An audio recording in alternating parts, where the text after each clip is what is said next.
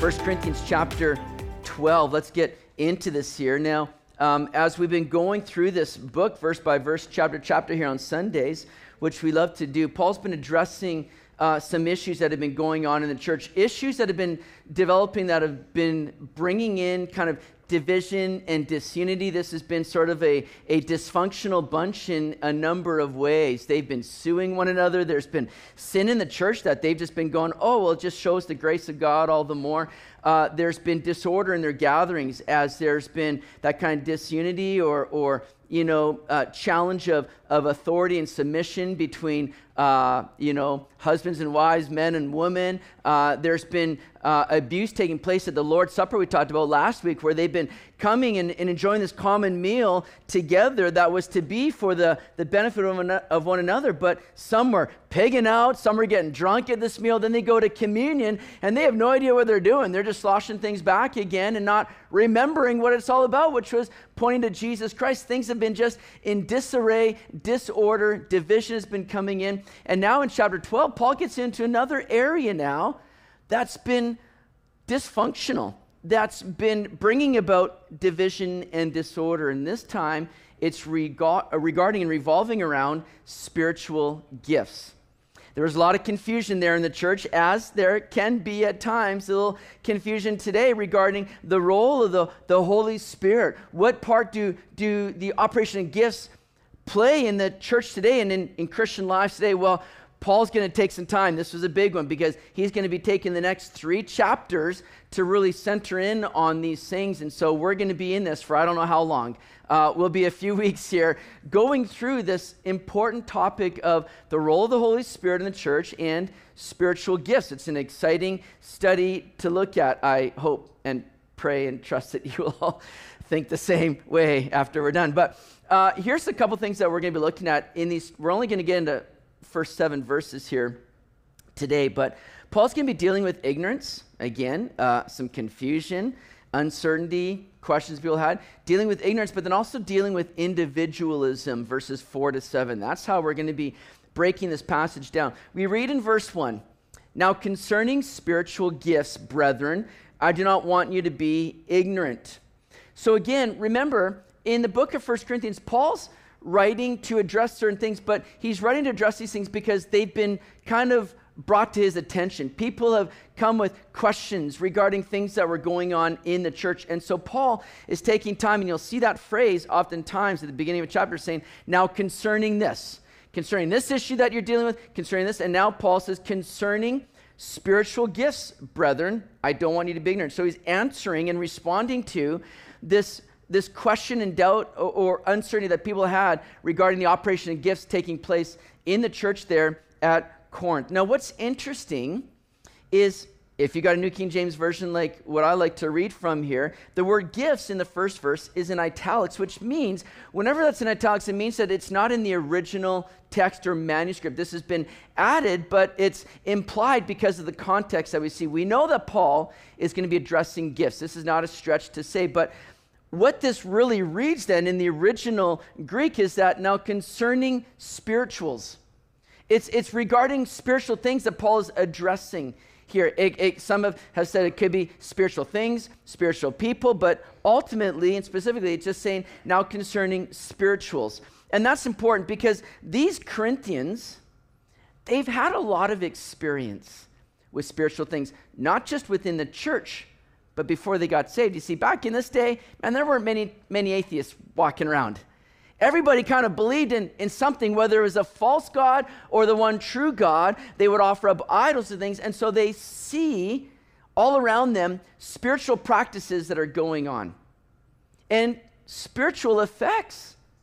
Paul would say in 1 Corinthians 10, verse 20, rather the things which the Gentiles sacrifice, they sacrifice to demons and not to God. And I do not want you to have fellowship with demons. Paul realized that there was a real kind of relationship that people could get into in spiritual things that weren't always good and weren't always of God.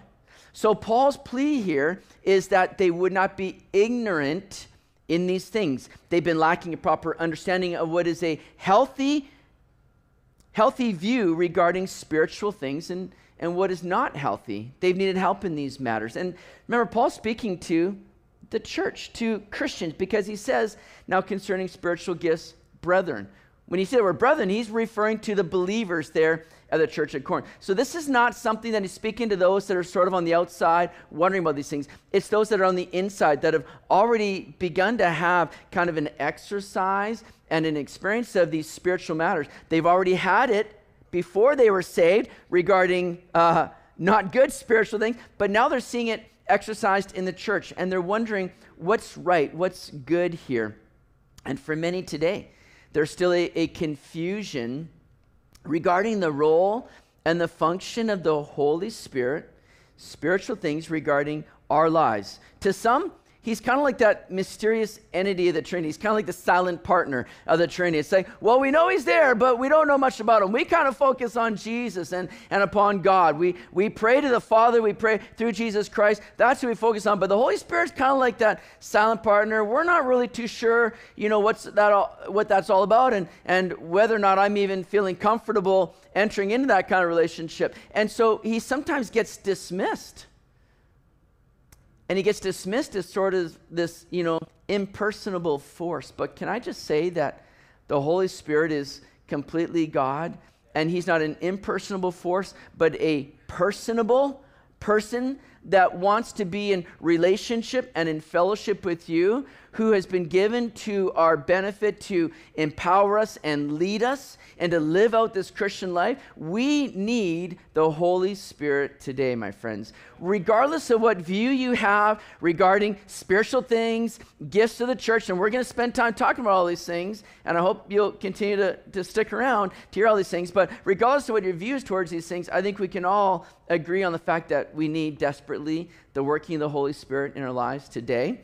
A.W. Tozer said, if the Holy Spirit was withdrawn from the church today, 95% of what we do would go on and no one would know the difference. But if the Holy Spirit had been withdrawn from the New Testament church, 95% of what they did would stop and everybody would know the difference. Oh, that is very true, my friends. I wonder how often we would just continue on like some machine that we can manufacture what we do and do so without the Holy Spirit. Are we living relying upon the Holy Spirit to where the Holy Spirit was withdrawn, we'd go, oh boy, I can't even move forward now. There's nothing we can do because we need the Holy Spirit. We have an incredible blessing, my friends, of being able to have that personal relationship with the Holy Spirit. He indwells us. At the moment of salvation, Paul writes in Ephesians 1, verse 13 and 14, that when we believe, the Holy Spirit now is in us, and he's that seal, that guarantee of more to come, that God who has begun a good work in us will be faithful to complete it until the day of Jesus Christ. So he continues to work in us, and that Spirit is in us now as that seal and guarantee that we're his, we're children of God. So he dwells in us, but we need a daily filling of the Holy Spirit. That's why Paul would say in Ephesians 5:18, do not be drunk with wine, but be filled with the Holy Spirit. That's written in the imperative as a command. It's written in the present tense, meaning this is to be an ongoing filling in your life. And this is written in a sense where it's not you that can do it. It's God that needs to do that work in you, as we just open ourselves up as his vessels that he operates through. But we need to be filled daily, ongoing. It's an ongoing work we need. For some, the Holy Spirit is present. In some, he is not, though preeminent. Though he is resident in all believers, to some he's not present. He's not the one that's leading, that's governing in the life of the believer. It becomes a real difference maker. We need the Holy Spirit. Paul continues to say in verse 2, you know that you were Gentiles carried away to these dumb idols, however you were led. Again, here's Paul reminding them of the past that they've experienced. They've been involved in spiritual things before when they were led away to dumb idols. And when he calls them Gentiles, it's this idea like, man, you were pagans before. You were far from God. You were doing things that were not godly, but you were experiencing these things around idols, like we read in that verse where Paul says, I don't want you to have fellowship with demons, because that's what comes out of idolatry oftentimes. So they're ones that had experienced these things. Now, to be carried away to dumb idols, Paul's not just kind of referencing idols as, these are stupid, idiotic, dumb. What's the matter with you guys? He's referencing that these are mute idols. They can't speak. There's no life in there's nothing that these idols can possibly offer you. You get nothing back. They're empty. It's all in vain that you would ever worship or sacrifice to these idols.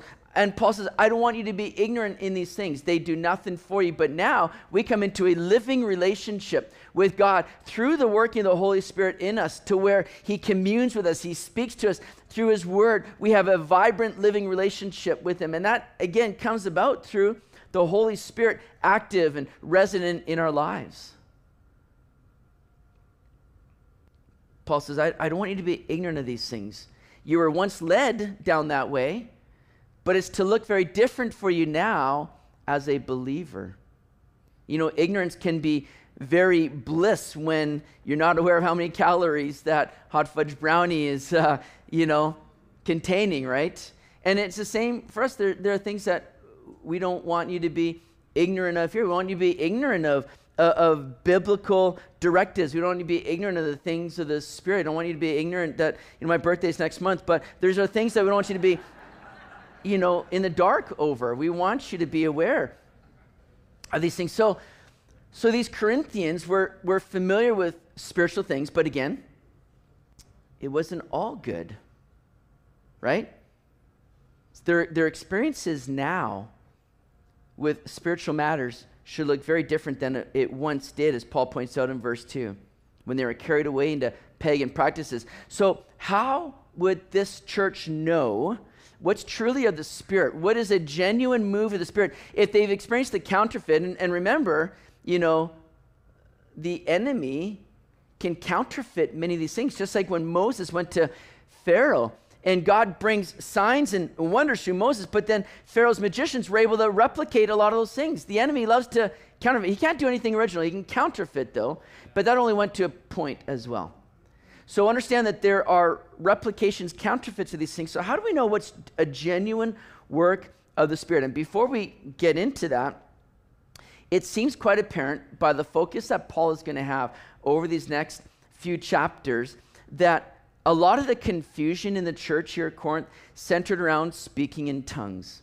That this was that kind of gift that people were really gravitating towards. It would seem that was something even that the Corinthians had experienced previously in pagan practices, just as you can see, even certain practices getting done within a New Age movement or some kind of, pagan practice, people speaking in tongues and doing these things in again, counterfeit way of what God has instructed. So it seems that these were things that they had experienced and seen previously apart from the church, and now they're seeing it developing within the church, and they're going, wait a second, what's truly right here? How do we know if this is actually from God?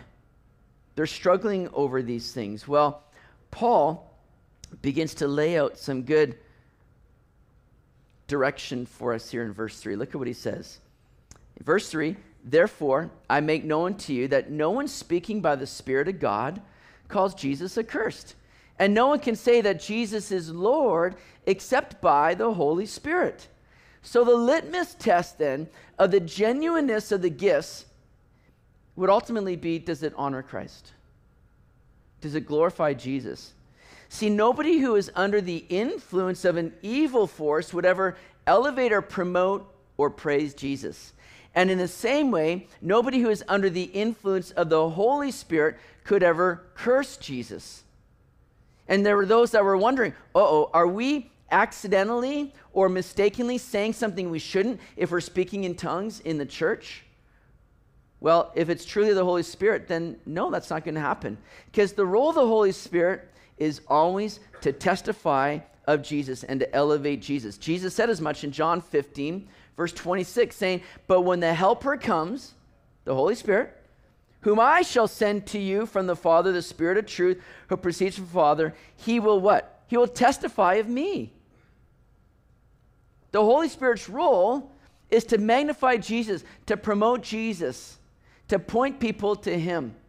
In John 16, verse 13 to 15, in like manner, Jesus said, however, when he, the Spirit of truth, has come, he will guide you into all truth, for he will not speak of his own authority, but whatever he hears, he will speak, and he will tell you things to come.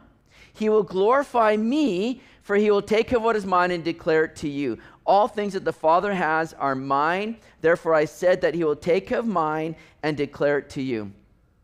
So Jesus says when the Holy Spirit comes, he's going to glorify me. He's going to lead you into all truth. Jesus is the way, the truth, and the life. And he's going to point people to Jesus. He's going to testify of Jesus and glorify him. That's what the Holy Spirit does. You know, we've probably all been around Christians or seen examples where they've appeared to be under the influence of the Holy Spirit, but yet have not reflected nor glorified Jesus. I've witnessed a lot of abuses, or at the least misuses, of the gifts of the Spirit, and it grieves my heart. But nor should we be quick to throw out the proverbial baby with the bathwater regarding these things. Just because we've seen perhaps a bad example doesn't mean that, oh, we're going to dismiss the Holy Spirit altogether. I've seen some bad examples of Christians just living like Christ, and it doesn't cause me to say, I better give up on Christ, and if that's the result, not at all. It's just a Christian that doesn't know better and is not living the way that they should, but we don't dismiss those things. Don't let people who abuse or misuse the gifts of the Spirit cause you to give up on the working of the Spirit, or to recognize our need for the Holy Spirit to be active in our lives. So again, let me just kind of summarize this to see some good guidelines for what is a genuine move of the Holy Spirit. First of all, is it biblical? Is it biblical? Because again, as Jesus said, the Holy Spirit will guide you into all truth. We know that the Bible is truth. And it's going to guide you into all truth. So if you're seeing something that's being done in the name of a move of the Spirit, and you go, this doesn't seem biblical, you need to run from that. Now, you know what you'll have perhaps people say, and I've encountered this.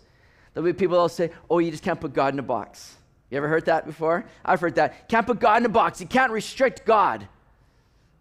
Do you guys know that God, in a sense, has somewhat restricted himself through the Word of God? Because God is not going to contradict his Word.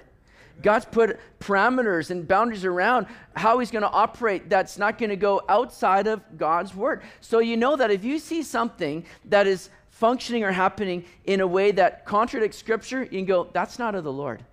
Regardless if they say, well, don't put God in a box now. Don't restrict the Lord. You know, even at the day of Pentecost, right? When people are gathering together in Jerusalem and the crowds are there, and the day that the Spirit was poured out and the birth of the church started there on the day of Pentecost in Acts chapter 2, when people saw these things happening, people speaking in tongues, everybody's going, what is going on? Remember what Peter said? Peter's not going, oh, just don't put God in a box, man. This is a new thing. You can't restrict God. Peter says, this is what was spoken by the prophet Joel. Peter pointed back to Scripture, said this is what God has said through his Word is going to come, and this is now the fulfillment of that. Pointed back to the Word of God. So is it biblical? Secondly, does it represent Jesus? Again, some people might say, well, the Spirit's really moving, and it becomes a license to just kind of act crazy. I've been. You know, my background, for those of you that may not know, my background come out of a Pentecostal church, and for the most part was a very conservative Pentecostal church where there weren't a lot of extremes. And then I began a youth pastor at another church and began to see some interesting stuff unfolding. Began to see, you know, people that would be, you know, rolling on the floor, people that would be shaking, you know, and falling down and all these crazy things, making animal noises, right? I mean, listen, I know Jesus was born in a barn, but we don't need to keep things that way, right? We can move on. That doesn't need to be the theme of our gatherings together now, does it? And yet, that's what some have witnessed. And those things, to me, don't reflect Jesus. I don't look at somebody barking like a dog and go, man, that's really drawing me closer to Jesus. That's drawing me closer to the door to get out of here. And yet again, this just gets passed on as though, oh, it's a spirit, can't question it. And in no way does that resemble or reflect Jesus or point to Jesus. And that has to become that test for us to go, is this a genuine work of the Spirit? Because that's not happening in that way. That becomes something that more represents or resembles the New Age than it does Jesus. And that becomes a real sign for you to go, man, I'm going to dismiss that. I don't want anything to do with that. So Paul is looking to bring people out of this place of ignorance to understanding what is a right practice of the move of the Spirit and the gifts of the Spirit, the operation in the church. Now, another thing that they were struggling in was not just ignorance, but individualism. And Paul looks to deal with that now because in the church, again, as was a real problem, people were doing things for themselves. Running to the common meal and jumping the line from people that needed that meal maybe more than they did. People were jumping ahead to feed their own bellies at the expense of others, as we saw last week at the end of chapter 11. People were flaunting their freedoms at the demise of hurting others. So Paul would say in chapter 10, at the end, verse 33, just as I also please all men in all things, not seeking my own profit, but the profit of many that they may be saved. That's Paul's heart here. And so he's looking to see these gifts operate in a way where it's not about elevating individuals, but again, elevating Jesus and working in a way that profits all. So he says in verse 4, there are diversities of gifts, but the same Spirit. There are differences of ministries, but the same Lord. And there are diversities of activities, but it is the same God who works all in all. Now, let me just go over a couple of different views that people have today in the church regarding the operation of gifts and the use of gifts in the church today. There's two main views. First one is cessationism. And that's the belief that the gifts of the Holy Spirit have ceased with the end of the apostolic age. They still see the work of the Holy Spirit going on today, but that he does not need to use human vessels to accomplish this. So some of those gifts, they were sign gifts in the early church, like healings, miracles, tongues. These were sign gifts that were to simply be a sign, a credential in a sense, for the apostles to authenticate and approve what they were saying. So as in the birth of the church, and as the gospel is going out into the world where people are seeing this for the first time, the apostles would come, a cessationist would say, and the apostles would come, and through the signs, people would go, man, that's evidence that God is at work here. That's evidence that this gospel, this message must be true. So cessationists would say God used those gifts to validate the message that was being passed out at the beginning of the church. But now that we have the Word of God in completion, we no longer need the gifts to function in this way. That's a cessationist view. The other side is a continuationist view, continuationism.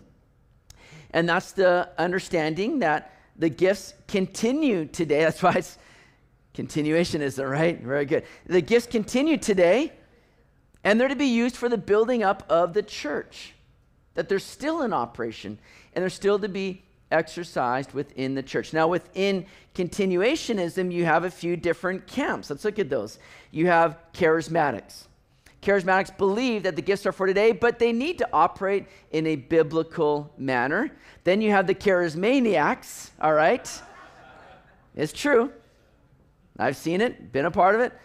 Not, been in those circles. I haven't participated, but they believe all gifts are for today, but they don't believe that the Bible should regulate those things.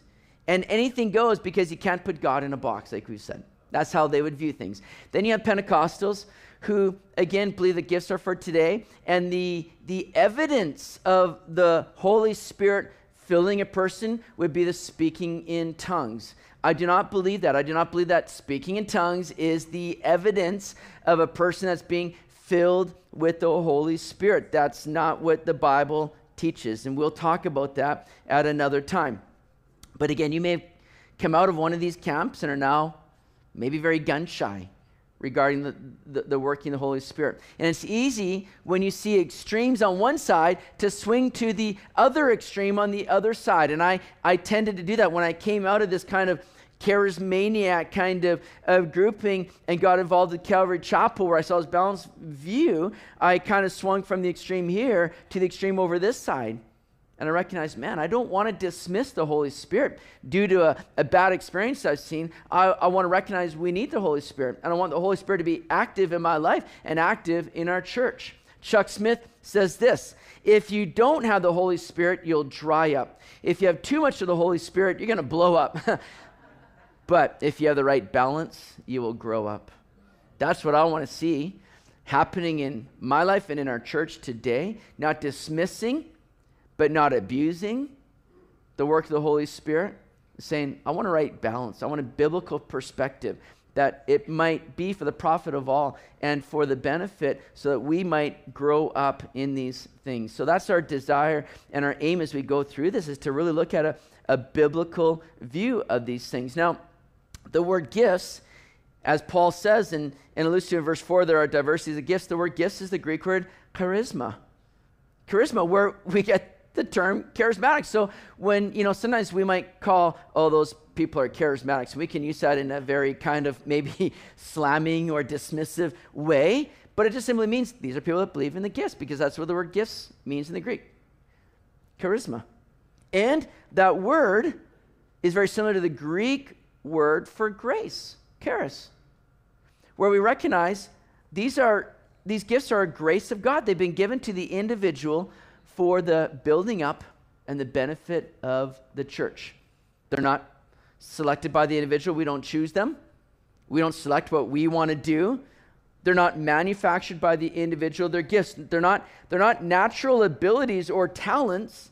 They are a gift. They're given by God to you for the benefit of the church. Not for your benefit, for the benefit of the church.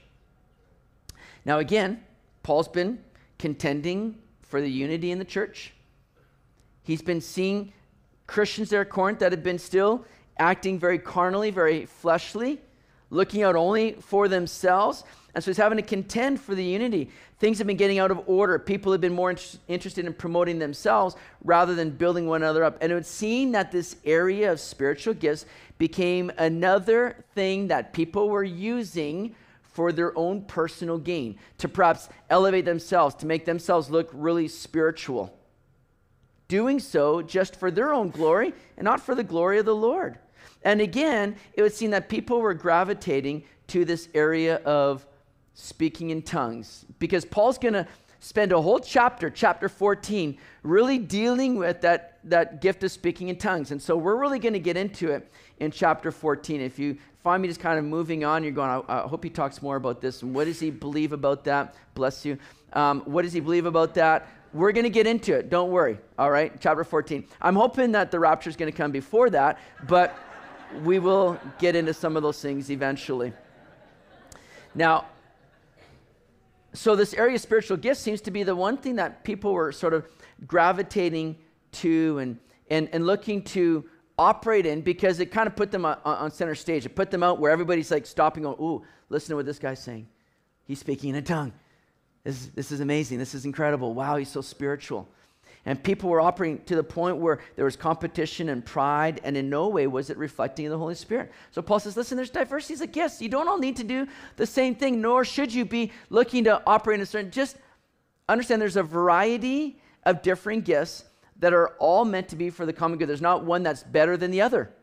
They're all important, and they're all meant to bless and benefit the church. He says there are differences of ministries. Not only are there various kinds of gifts, but there's differing ministries. And that's the Greek word diakonos, where we get our word deacon from, like a minister or a servant. These are areas of service, not platforms to, again, elevate ourselves and go, well, I'm the pastor.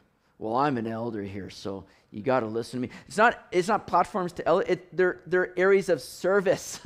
We're given. So Paul lists some of them in verse 28, but he'll also list some of them in Ephesians 4 11 and 12, saying that he himself gave some to be apostles, some prophets, some evangelists, and some pastors and teachers for the equipping of the saints, for the work of ministry, for the edifying of the body of Christ. So again, people don't have to all do the same thing. That's not the way the body works. That's not the way our physical body works, right? I mean, could you imagine the pinky toe going, you know what? I kind of want to move on from this position. I don't like it. It's dark. It's stinky here. I want to move on. I want to be the nose. I want to be front and center. I want to be something that people see, when they come and talk to the body, right? I want that pinky toe to be right there. Let's shift things up. That wouldn't work. It wouldn't be good, right? The pinky toe is needed, although it seems like it's kind of, in the background, it's still important and needed in the functioning of what it does. Just as the nose is important and needed right where it is. And we can't look to jump, into something that God's not called us to or placed us in. Just because we think that's going to be better for us. We recognize God's got me here for his purposes, for his glory, and for the benefit of the church. And that's what we should be living for, not for our own personal gain in these things. So differences in ministries, but also diversities of activities. And that speaks of different outcomes. See, the word for activities is energema, which we get our word energy from, right? And so what is being said is that it speaks of the effects or the results, which might be different even from the same gift. You might have a person that's gifted in the area of evangelism, right? And they go off and they're sitting in a coffee shop and they begin to strike up a conversation with somebody and they share the gospel and that person gets saved. Awesome. But then you might have another person who's operating the gift of evangelism that holds a crusade, shares the gospel, and 1,000 people respond. You don't look at the person in the coffee shop and go, man, you're a real failure. Look at this person over here. He's saving 1,000 people. You've only got one. See, Paul says there's differences or diversities of activities and results. But it's God that works all in all. That result is not because that person did something wrong or is more of a failure than this person over here. That's the result that God intended for that gift in that person to operate in, whereas he's going to use that gift perhaps different with a different result over here. And again, we don't have to sit here and go, I want to be doing that.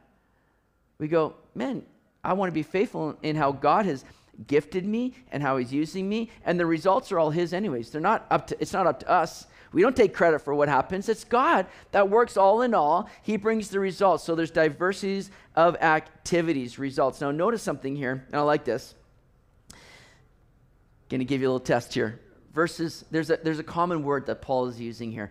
In verse 4, it's used in verse 5, it's used in verse 6, it's used in verse 8. It's used twice in verse 9, and it's used in verse 11. A common word, one word that we see here. What is that common word, people? You said it. What was it? Same? Somebody said it. Who said same? Thank you. The 8:30 service, man, they were like slow on that. You guys got it much better. Well done, 10 o'clock. Well done. Those of you in the 8:30 service, yeah, you're still sleeping a little bit. I understand. But notice what Paul's doing is emphasizing that there's this sameness. There's a purpose in these gifts to bring us all together in unity. That's an area that the church was struggling in, my friends. It's an area that we can easily struggle in if we fail to recognize what God's purpose is in working in us and through us. It's for the sameness of the body of Christ to build one another up. There may be differing gifts, differing ministries, differing activities, but it's the same Spirit, same Lord, and same God. In fact, Paul mentions the whole Trinity in this. Why? Because I believe within the Trinity, we have a wonderful illustration and picture of unity in diversity.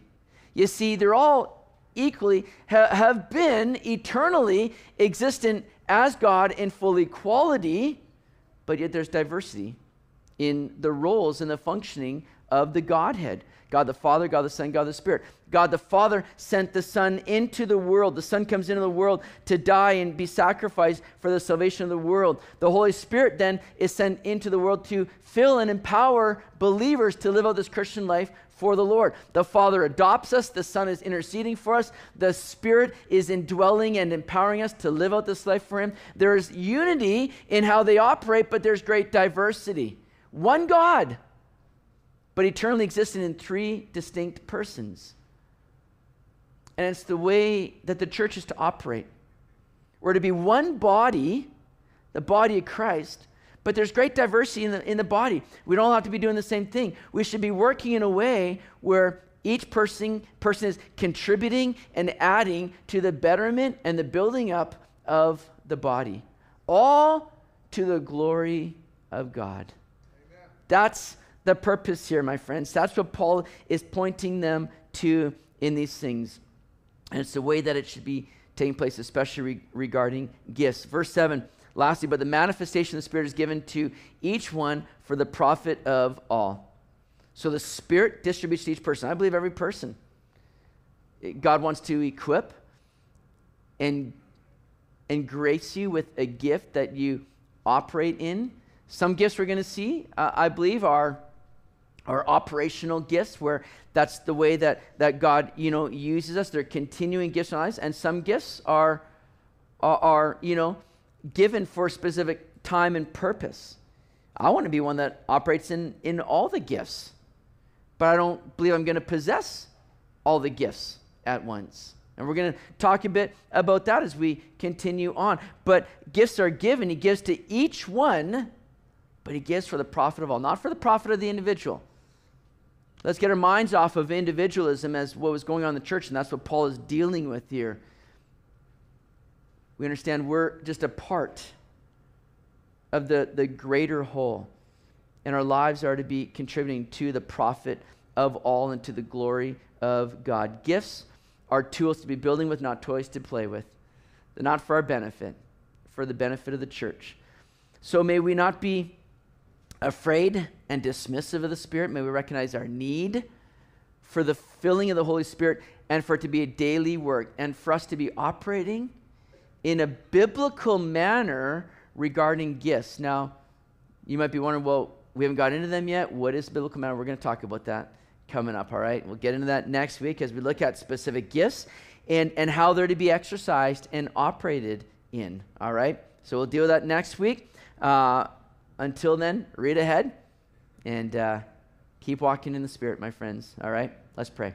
Lord, we thank you for this time together just to look at your word. It's such an important topic, a needed topic today. And we do declare that we need you, Spirit. We need you desperately to be filling us and empowering us. We can't live these lives unto ourselves or through our own means. But Jesus, you said you've not left us as orphans. You're going to send the helper, the Paracletos, the one that's going to come alongside, and not just come alongside, but who will dwell in us and fill us and empower us for service. And I pray that we would experience that this week. Lead us on from here. And may we live, Lord, not unto ourselves, but unto you, to glorify you and to build up the church here together. So I ask these things in your name, Jesus. Amen.